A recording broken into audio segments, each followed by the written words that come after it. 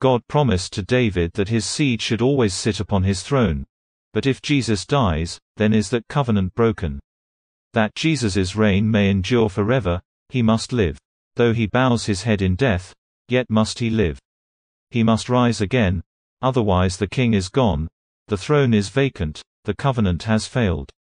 Jesus must rise from the dead, else how can he save his people? Can a dead Christ save us?